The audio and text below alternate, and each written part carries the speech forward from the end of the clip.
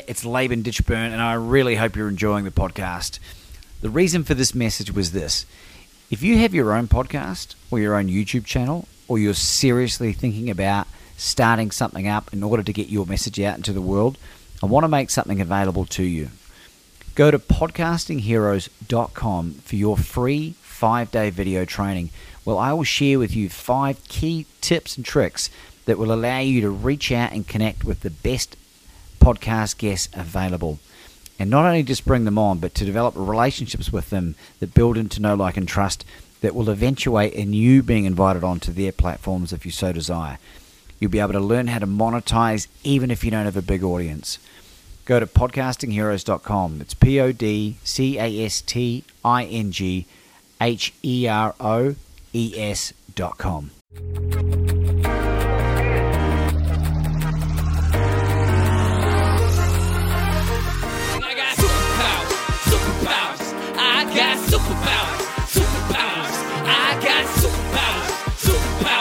Working 7 days a week in 24 hours. Yep. Vera Sharav, welcome to the show. Welcome to Become Your Own Superhero. Thank you very much for inviting me. Well, you are so welcome and a huge honor and thrill.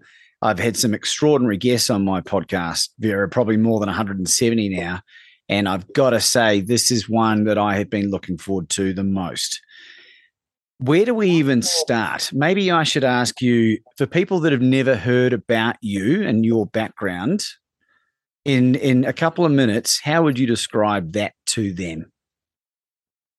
At this point, to my great surprise, I'm in the middle of a war, and I have to do my part to wake people up to recognize that we are in a war to save Western civilization. It's that enormous. And why do I say that? Well, I was in another war that was also sort of meant to be a world war, but it didn't quite make it into a world war. It was the European War. World War II, the Nazis had their sights on the world as well, but they focused on Europe. And it was when the United States went into the war against them that they lost. And Vera is a Russian name, but you have a Jewish background. Yeah. I'm Jewish and I was born in Romania. And in 1941, my family and I were evacuated from Romania. We were chased out and we were deported to a concentration camp in Ukraine. And then what happened? My father died there of the infectious disease typhus, which was rampant in all the concentration camps and ghettos. I lived there, if you can call it living, but I was there for 3 years. And in 1944, when the Nazis were implementing what they called the final solution, which was the gassing of European Jewry, my mother got wind of a possibility for my being rescued. There were orphans were being rescued. It was some sort of a deal that the Romanian government made because they realized that the Nazis were losing the war and they wanted to distance themselves. They sort of wanted to extricate. And so they allowed some 1,200 or something like that Jewish orphans under the age of 12 to return to Romania, as if it had been a big mistake. This was a ruse, and I'm sure money exchanged, we were essentially bartered. So my mother lied. She lied to save my life. She said I was an orphan.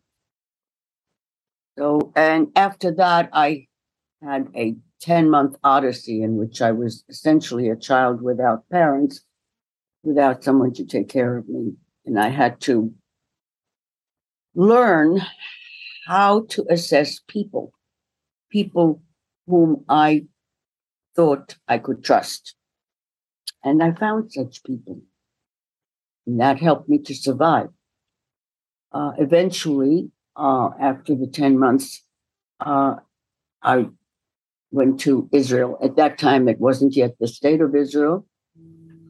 But that was in 1944. And then what happened? Well, it wasn't so simple, 10 months being a child alone, and I was very little. I didn't grow in the camp in the whole 3 years. I left with the same coat that I came in. So Wow. starvation, has its outcomes. But as I said, I learned how to assess people. It's very important. For example, at one point I was sick and I was sitting aside. I didn't do well with my so-called peers. Children bully, especially I was little, and I always trusted adults. So I had to use my own judgment, my own intuition about people. The memory of that came back very strongly now during COVID because people are masked. Children can't read people's emotions. They can't read their lips. Nobody smiles at you. That's a terrible, terrible deprivation. I also learned a lesson, which again came up now. I was disobedient to authority. Yeah. At 6.5, I disobeyed authority. It saved my life. So that came back now too, because the worst thing about this COVID pandemic is the obedience that they have been able to impose on the whole Western world. That is the tragedy, really, because if people stopped obeying, they have no power. They have, and absolutely, with all their money and all their resources, if people stop obeying, it's over. I knew there was many, many things about you, Vera, that I absolutely adored. The aversion to authority is something that really resonates with me, and I would attribute it to saving my life in its own way with regards to my health, and then after this whole mandate vaccine stuff, right? So we're going to jump right, and we're going to peel the Band-Aid off and really just let loose, because the reason why I was so interested to have you on the show is because you have experienced firsthand the Holocaust. You were alive, and you still clearly remember what happened. And the issue that you are experiencing is that it's looking like it's going to happen again.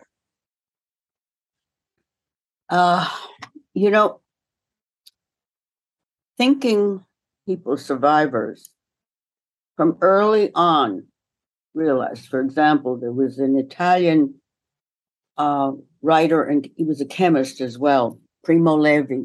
And he very early on, he said, it happened. Therefore, it can happen again. It can happen everywhere. And what we have been seeing these 2.5, getting close to 3 years, is precisely how it can happen again.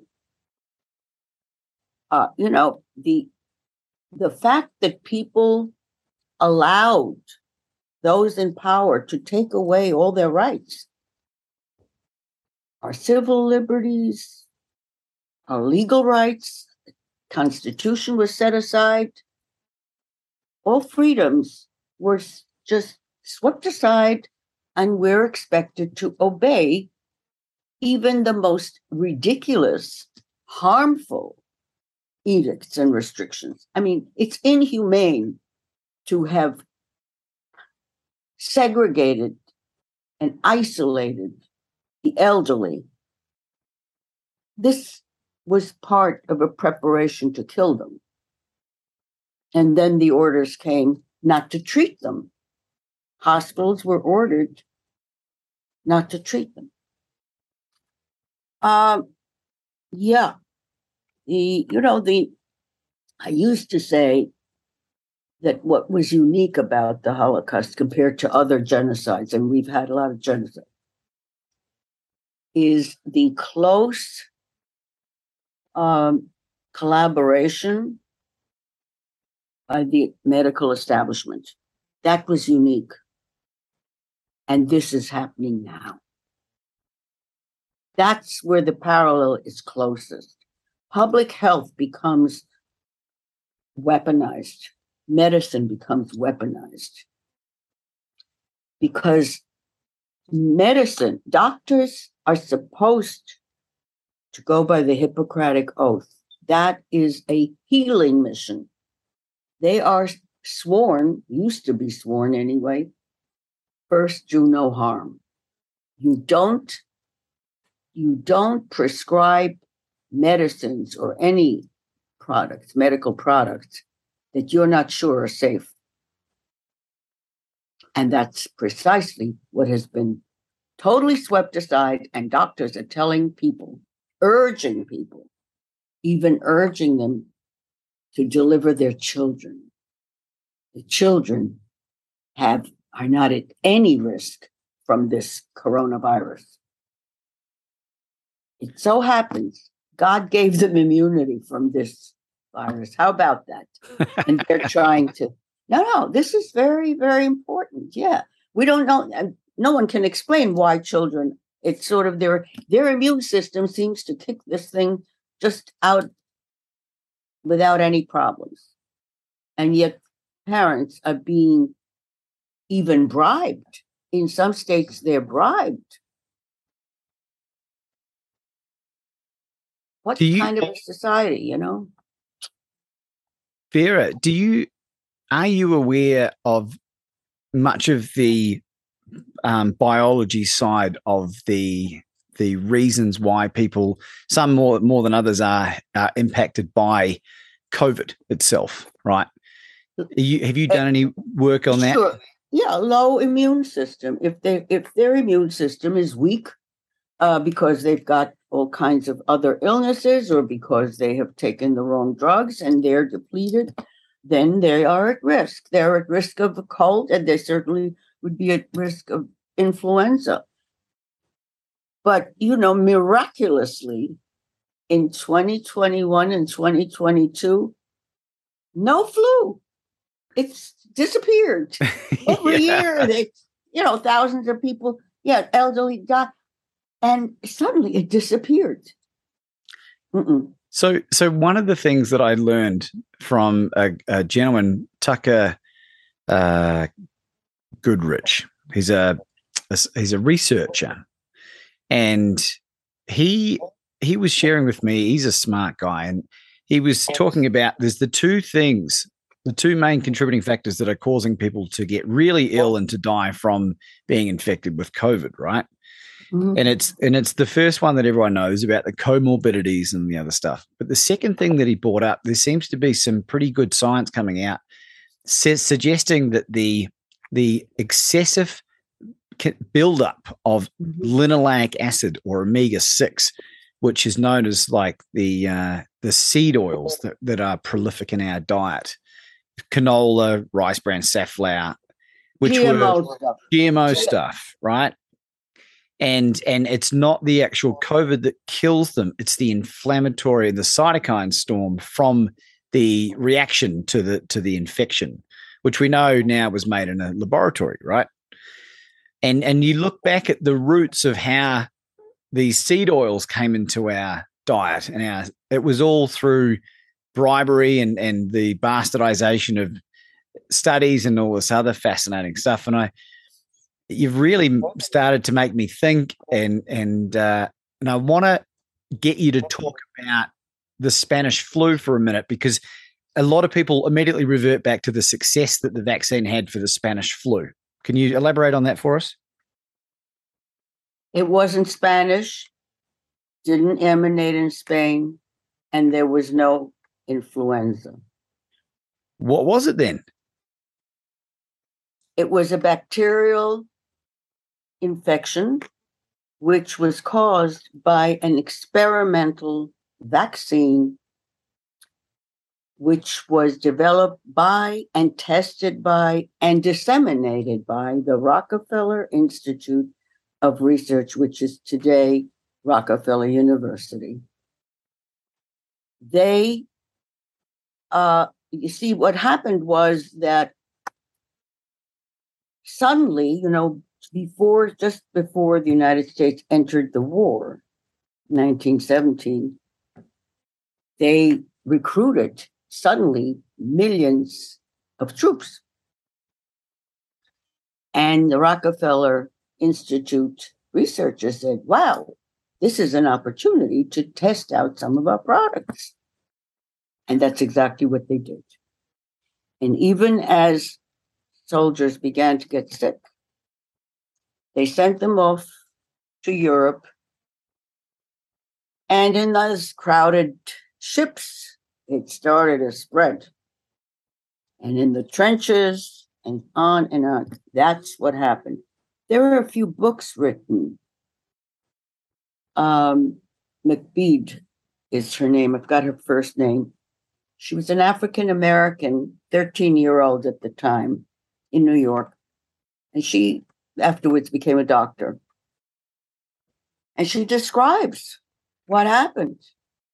And they did the same horrific stuff that they did now. It was the model. They had to wear masks. They were isolated. Schools, shops, churches, everything was closed. It was the same stuff.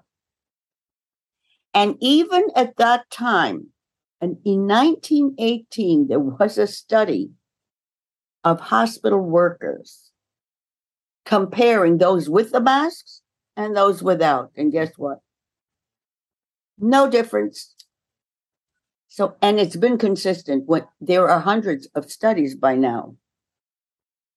They knew that this doesn't in any way protect you, particularly from airborne. These masks, they're essentially receptacles for dirt. I mean, Dr. Michael Yeadon called it a Petri dish. Because you are constantly breathing out carbon dioxide and a few other poisons that you should be, spitting out and whatever. It all goes into the mask, and you keep on wearing it. So you're poisoning yourself. There's absolutely nothing positive about it. And they mixed it up with the masks that surgeons wear during operations, but they're not wearing it for any airborne. They're wearing a mask because when you open somebody up, all kinds of things, pus and infected blood and all sorts of things splatter. It's for the splattering, not for the airborne. So, and that vaccine, even when they knew, and by now there are articles admitting that 97% of those who died didn't die from any influenza. It was from the bacterial infection. They then exported it to European countries. Before that, you see, while the soldiers were in the trenches in the United States, there was a big campaign to have everybody vaccinated. And McBean, she writes in her book that her family didn't vaccinate. So they were the only ones in the neighborhood who were not sick. So her parents went and helped because no doctors would show up. It was so scary. So they went from house to house and helped people, and they never got infected. Never got infected. They stayed healthy. Was it bacterial meningitis? Was the thing? Yeah. So this is interesting because when I was nearly 4, Vera, I came down with a very severe case of bacterial meningitis, and I nearly died. Oh, and because But I also came out the other side of it unscathed. I never had any side effects. And if you know anyone that knows anything about bacterial meningitis, you're likely to lose limbs, severe brain damage. Although some of my primary school teachers might argue that there's some lingering brain damage based on my school results. But I am trying to link it back, and I believe that it happened not long after I received some of my childhood immunizations. And there seems to be a correlation with rare cases of people coming down with bacterial meningitis from what measles, mumps, and rubella became, because that came a little bit later in the 80s. I was born in 1980, and it was 1984 and 1983 when I had meningitis. Well, the 80s was when the childhood schedule started to expand, where now it's completely outrageous. And maybe that's where my skepticism has come from with regards to this, because long before the COVID situation happened, I had an incurable autoimmune disease that I was assured by 20 medical experts it was incurable, and I cured it by cutting gluten and refined carbohydrates out of my diet. And and isn't it funny? Because then I was pissed, Vera, and I get the feeling you're pissed. Well, I'll tell you, one of the things really, I mean, it isn't coincidence that it's the Rockefeller Institute, because the Rockefellers, since 1913, they commissioned a book, Flexner Report, 1910, which essentially provided the okay to dictate what medical schools teach. They got rid of most of the homeopathic and alternative treatments, which had been very, very, and to some extent still are popular. But at that time, it was really much more respectable. And they got rid of it. They got rid of most, not all, of the medical schools for African Americans, where they were teaching their own people, where whites didn't want to go to the communities, to the Black communities. So they got rid of them. So that's when you had worse medical care for Blacks. And that's why it's not only Tuskegee, but that's a big thing as well that makes African Americans very suspicious of public health and doctors. And they have every right to be. So the taking over of medicine, of the medical practice, the purpose of that was to get rid of all these natural medicines and cures and have it dictated by pharmaceuticals, which began at that time in Germany to be developed. And at that time, those pharmaceuticals were all based on oil. And guess who had the monopoly on oil by then? Rockefeller. And he was really like an evil demon, John D. Rockefeller. He was very smart. He said that competition is a sin. Okay? Monopoly is the only way to go. So he already had a monopoly on oil and gas. But there was oil that there was no use for. So he found all kinds of industries to use that what would have been discarded. So pharmaceuticals, and then it was the plastic industry. And one after another take over. And, he was the wealthiest man in America and would be in the world very early on. And he and a group of others who, were then called really the robber barons. And there was a reason they called them the robber barons. They did. They robbed industries, they robbed countries. And they were involved, by the way. They financed and aided and abetted with industrial means the Nazis. Direct involvement. Of course, they made millions in doing that. It's a two-way thing. Hitler would not have been able ever to conduct both a world war and the Holocaust. He didn't have the means. He didn't have the ammunition. He didn't have the tanks. And he certainly didn't have what IBM provided, which was the technology to round up, to identify, round up, deport, and then label, the ID, the numbers that Auschwitz people had. Those were IBM identification numbers. So now when they talk, in New York, Governor Cuomo had made contract with IBM, the green passport, Excelsior passport. So just imagine what that tells me right away, Is the link between the Rockefeller Foundation and the Nazis the commonality with eugenics? With what? Eugenics. Oh, of course. Would you explain what eugenics is for people that have never heard the term?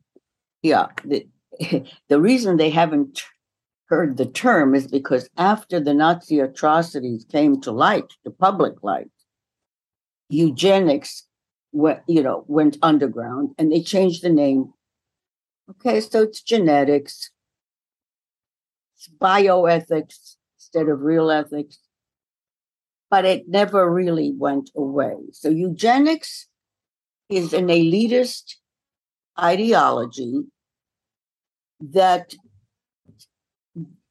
puts a value on people, puts a value on human beings. And eugenicists see the upper class as entitled to their wealth and station in life. And they want to reduce the population of the underclass. That's most of us.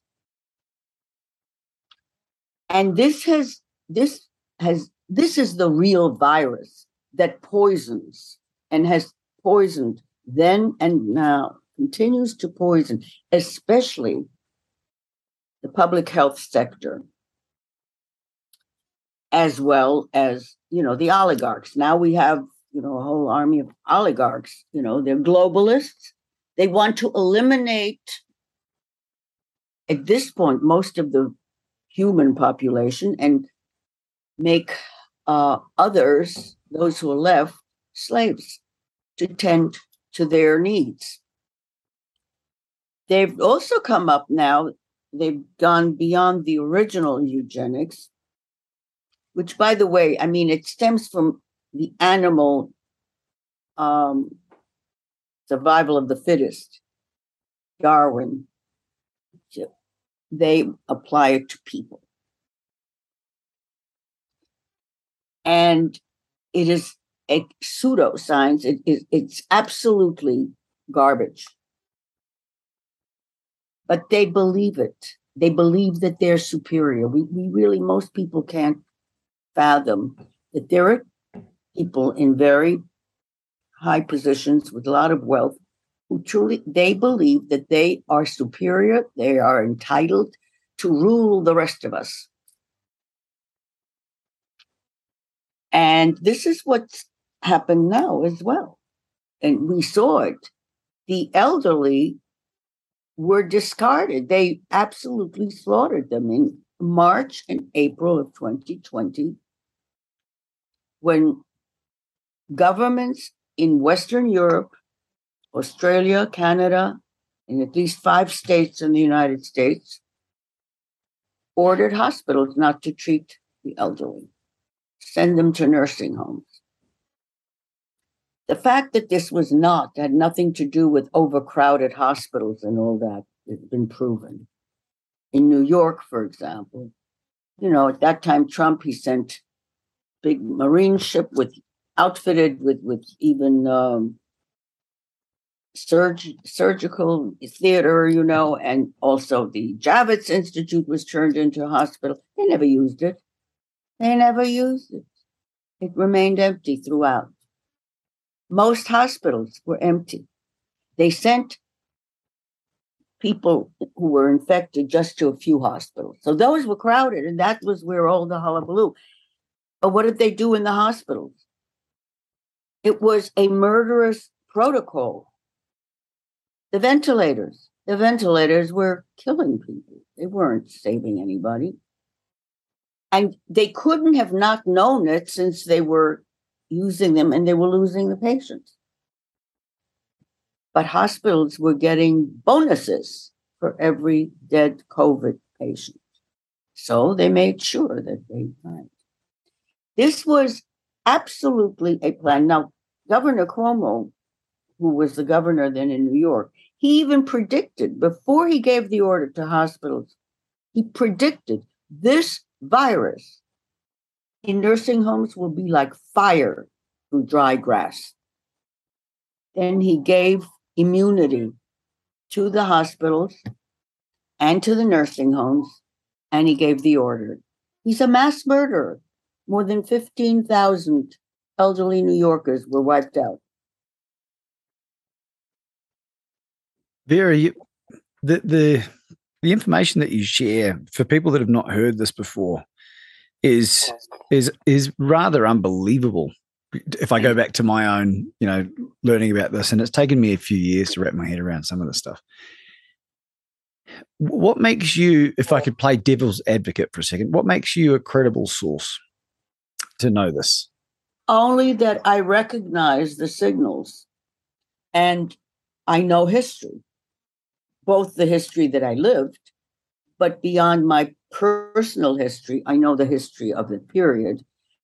And I see the continuity of policies.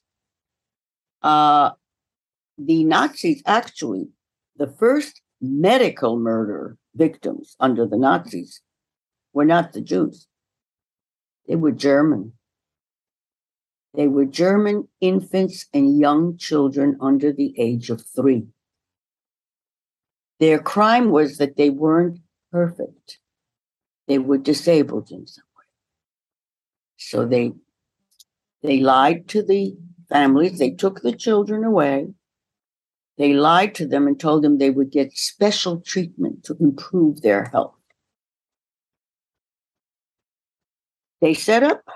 Eventually they set up 6 hospitals that became killing stations when they expanded to older children and then to the mentally ill and then the nursing home residents. They called all of these worthless eaters, and they wanted to get rid of the economic burden. Well, guess what? That's exactly what happened in 2020. They wanted to get rid of the economic burden of the elderly who had worked all their lives, and now Medicare and insurance companies didn't want to have to pay out. So I observe, and you ask, I don't think that you need expertise to be aware of your surroundings, of your world, of what's going on. The problem is, though, they unleashed, just as the Nazis had too, they used the same technology. They used the technique of instilling fear. This time it was fear of a virus that never before been. And propaganda.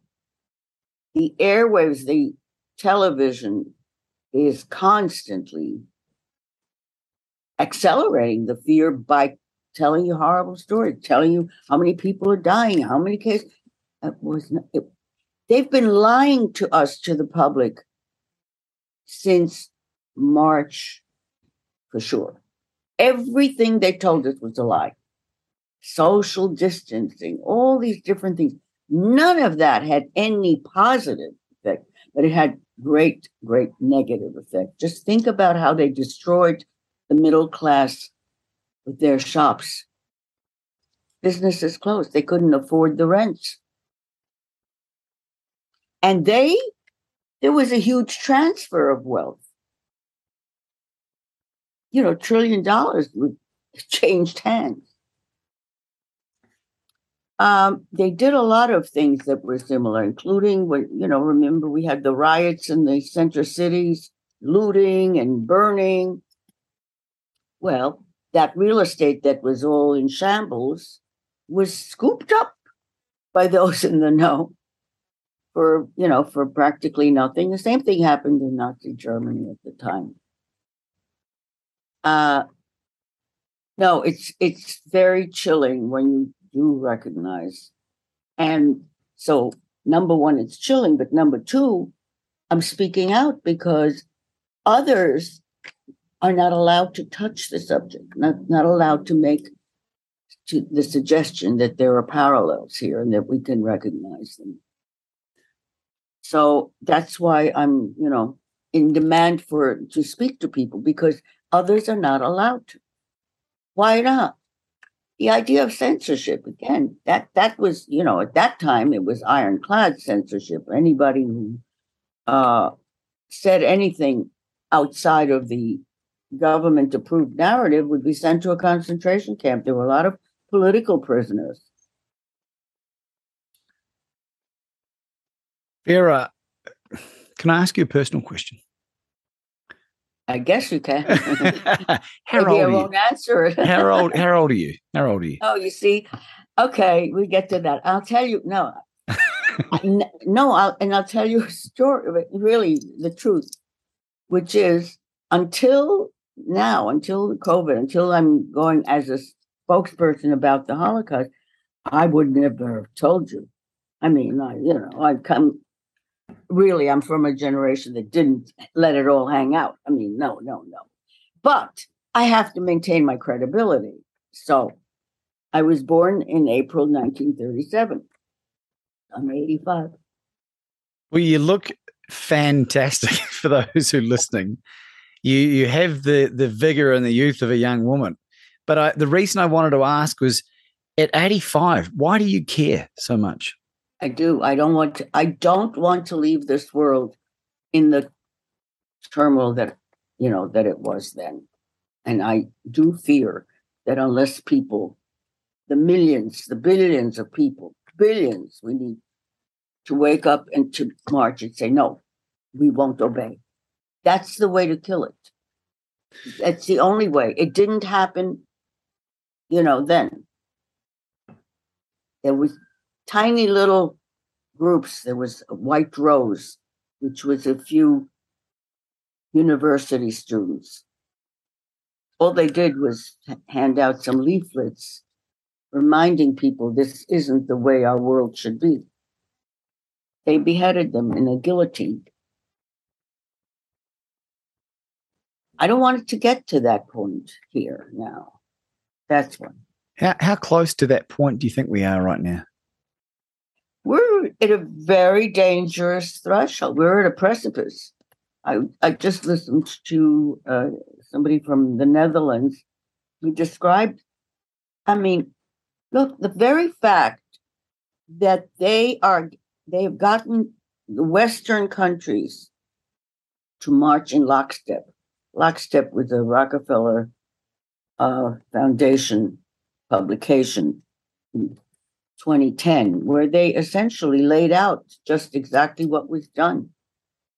The masks, the closing down of the economy, the whole bit.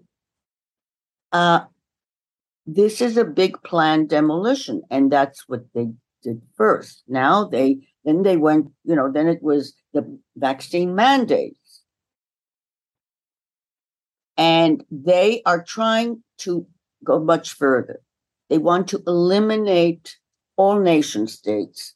One world government is their goal. And they are busy implementing that. This lawyer from the Netherlands described the kind of treaties and directives that through the World Health Organization that the Netherlands, Well, they're a tax haven. So that's one reason that some, all kinds of things happen there. Same thing in Belgium. There, those little countries have certain regulatory things that the globalists like. So, and in Switzerland has always been the money laundering. But what they're doing is they're making treaties and issuing all kinds of directives that are way beyond and against constitutional independence. It's like a fait accompli. That's the way they operate. And they work in unison. And what you don't know is like what deals are underneath that? What brought that about? Why are people, officials in independent countries and nations giving away what belongs to the people? So can I ask you a question regarding that? Because I'm fascinated to know why people like Trudeau and Ardern and Scott Morrison and, Macron and Boris Johnson, do you think that they've been compromised or have been bought off? Or like given an option to you either roll with this or we're going to take you out? I think it's a combination. First of all, many of the heads of state now are graduates of the Young People's World Economic Forum, like a school. I'm not sure how many years they went through, a process. And that also, so that's number one. So they're committed and they know how to take orders from above and carry it out and get it all done without a peep from the people. The other thing is, a lot of this, and I am fascinated by a documentary. I'm not sure when it was done, but it's about the change after the Nazis. What happened? What did the United States do? And eventually, what wound up was they used mafia techniques, assassinations. And the assassinations that have been done under this kind of thing is exactly the way the mafia open, in broad daylight, whether restaurant, bang, bang, bang. Yeah, nothing, it's kind of interesting because part of assassinations, and we've had presidents knocked out, is to scare others. This is what we can do, and we can get away with it. It's a lot of history has been buried. People don't have a clue because it's been buried, and because we've been given a bill of goods to believe a bill. Does anyone really believe that this guy Osborne killed JFK all by himself? Oswald, yeah. And then he was knocked out right on television. Yeah. So, hey, those are the kind of things.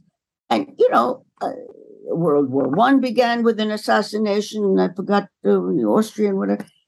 You see, this is in other words, it's a tried kind of method of doing things right in the open, and nobody ever gets called on it. Nobody ever gets. Well, I want to talk about two other things before we finish today, Vera, if that's okay. I want to bring up the Nuremberg book, the 75th anniversary edition that's just been released this year. And I want to quote you: "Unless all of us resist, never again is now." Mhm. Unless all of us resist, never again is now. That's right. And this was from a speech you did in Nuremberg early this year for the 75th anniversary. People hear the word Nuremberg and the Nuremberg trials a lot, but I don't think many people actually know what it is. Are you able to explain to the layman what the Nuremberg trials were and what the Nuremberg Code's all about? Okay. We put out that, by the way, that people can download the Nuremberg Code at Nuremberg75.com. It's translated in 11 languages and all that, because we realized people don't know what's in it. It is, in a sense, like the Bill of Rights for medicine. And the okay, so first of all, at the end of World War II, when Germany lost the war, and it was 3 countries that essentially 3 armed forces, and then those 3 nations, which was the UK, the Soviet Union, and the United States. They were the allies against the Nazi forces. It was then decided to put some of the Nazis on trial. And there were several trials, but the one that I zero in on, because that's what the Nuremberg Code applies to, was the doctor's trial. Now, this never happened before or since, where doctors were held accountable for their actions.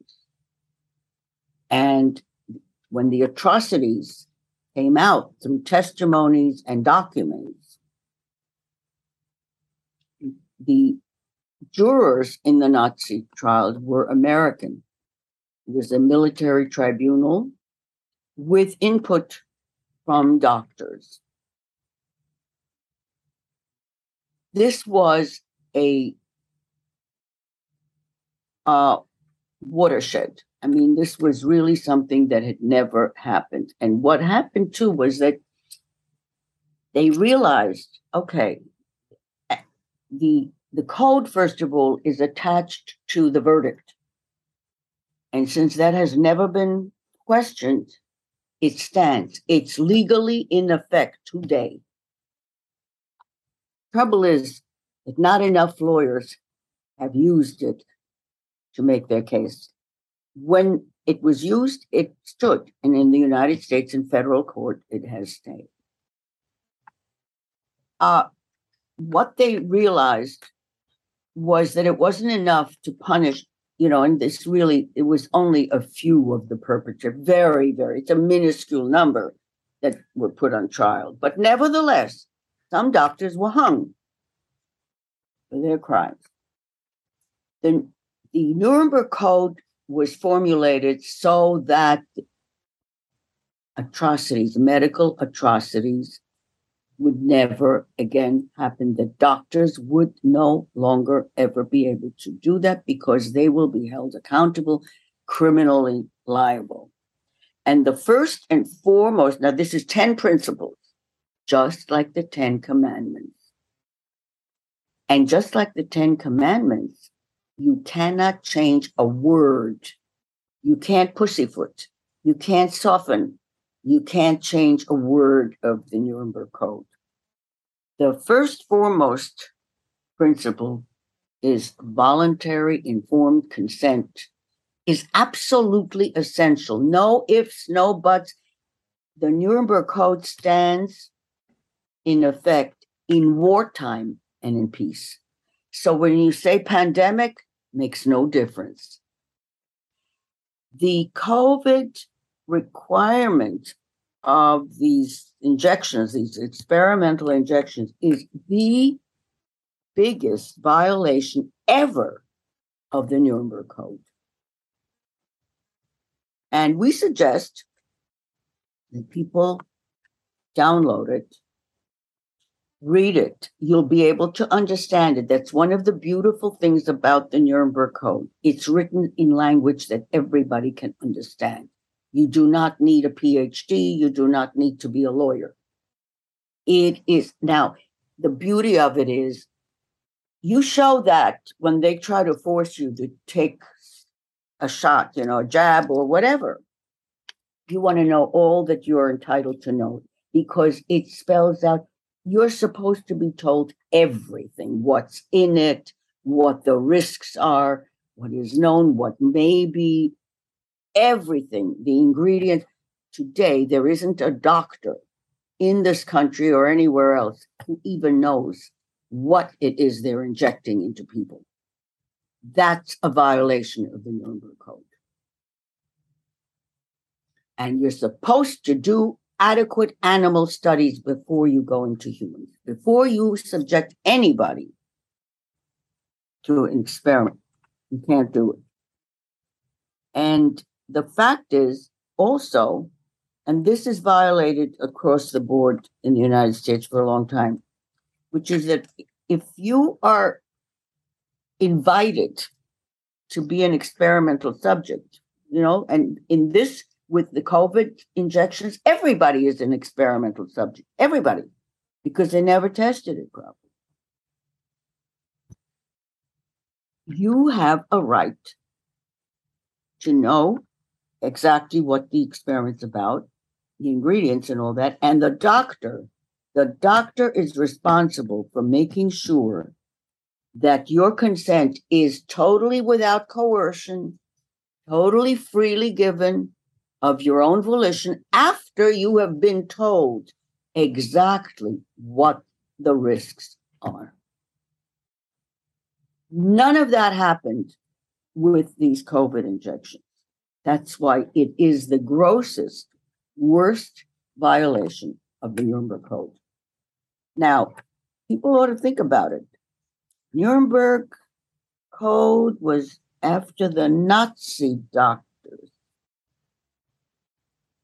To violate that puts you close to the Nazi doctor. That's a great way of linking it together. And my next question, Vera, and thank you for sharing that. Sorry about that. Oh, gosh. 1 second. Okay. I'll call you back on Amazon. Okay. This happened on another interview you're on that I listened to, Vera. I thought it was quite funny. You're a busy, popular woman. I told you why, because nobody else is allowed to touch it. This is, Well, we've shared some like pretty heavy stuff, and I want to give people some hope. What can they do? How can they contribute? How can they have the courage to speak up without the thought of losing their livelihoods and families? Okay, this, I know it's very, very hard. First of all, it's good for them to hook up with some of the groups that are resisting. That they will feel much stronger. They can, and certainly become aware, become knowledgeable. Stop listening to the television. Those are all, they have been bought. In fact, the Biden administration gave $1 billion to the media to only tell positive things about the COVID shots. Why would you have to bribe the media? I thought the media is supposed to give us information, that's real, that's true. No, we're not living in that world now. So first of all, that's number one, is to get information. Certainly come to our website and we will send you to, there are very many other. What is that website, by the way, Vera, while I've got you there? ahrp.org. ahrp.org. Right. It stands for Alliance for Human Research Protection. We'll put that in the show notes below. The other thing is people need to understand that the plan is really very, very dark. Losing a job today may be worth it because you lose more than your job if you become a slave. And the plan is all laid out and they can read it. It's called the Great Reset. Klaus Schwab at the World Economic Forum. You can go over there and read the exact thing. You'll see. I'm not making this up. When when they try to fluff us off like, oh, conspiracy theories, I wish it was a theory. They are intent on changing our world. And whoever gave them permission to do that.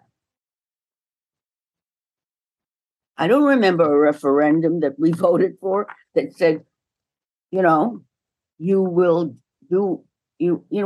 obey whatever we tell you to do, or else we'll knock you out. The plan is, I mean, you can see parts of that plan in current China. Communist China is a model, and it's a harbinger of things to come. And by thinking that you can, you will live normally as long as you obey. No, you won't. They have, it's one step after another. You get one thing after another is taken away from you. Look at what they're doing to children's education. They're changing family values. They want to get rid of everything that's human.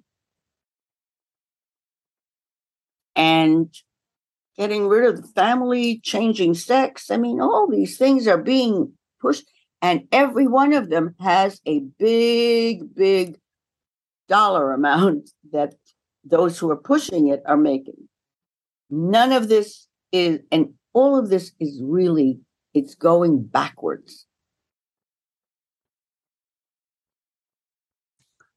If people agree to digital IDs, that's it.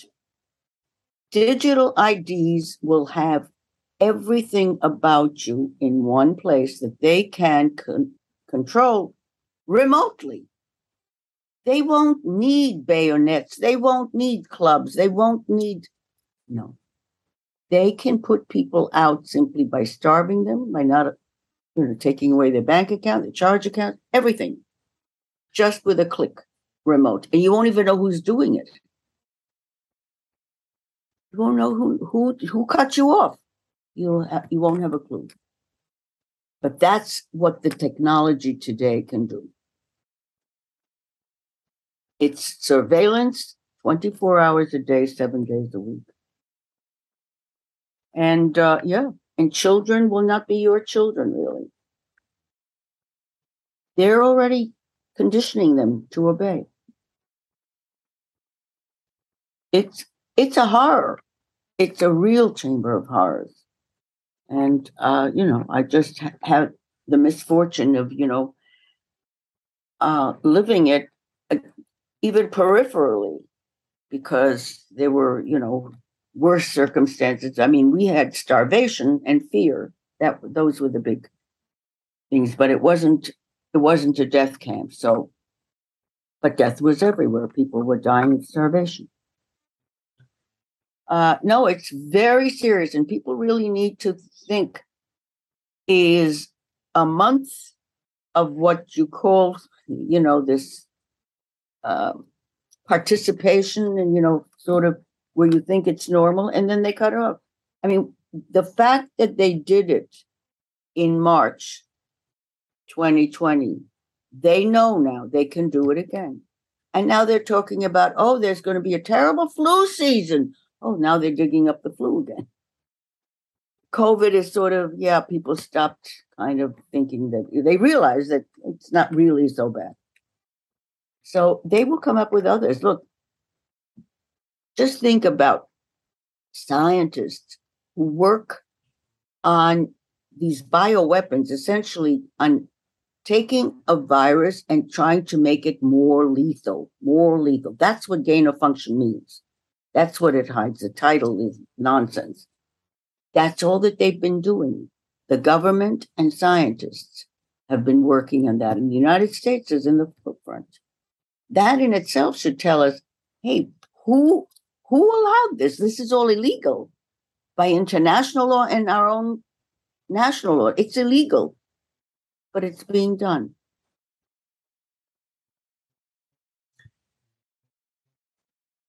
Where can people find you, Vera? I know you touched on the website again, and also the book.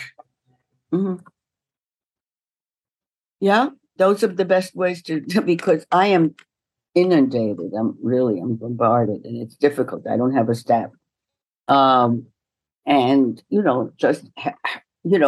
people want more information, this is what we're trying to do, and we're trying to raise a little money as well.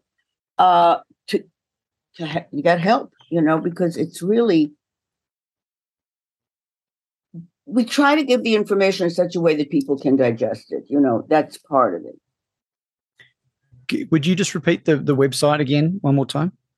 AHRP like Peter .org. .org. And the Nuremberg is available on Amazon as well, but also through... Yeah, but you can download it for free. Nuremberg75.com. There you go. Vera, what concluding thoughts do you have for our audience today? Trust your own judgment, trust your experience, trust your intuition, and trust your moral understanding of what's right and what's wrong. Then you won't be afraid, because really, this virus has been made into the boogeyman. There's no boogeyman. Take care of your immune system. Try to eat properly. Your immune system is your best defense against viruses or anything else. That's it. Ladies and gentlemen, Vera Sharav.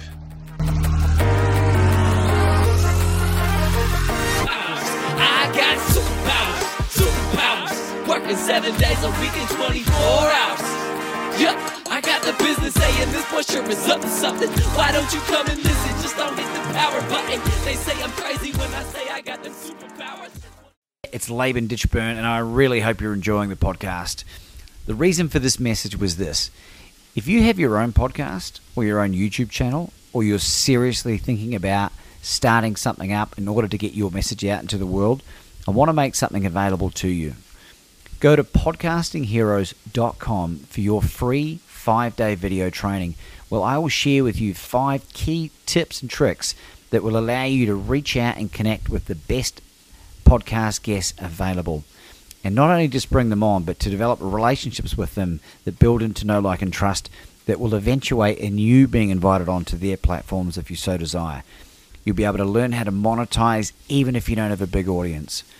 Go to podcastingheroes.com. It's podcastingheroes.com.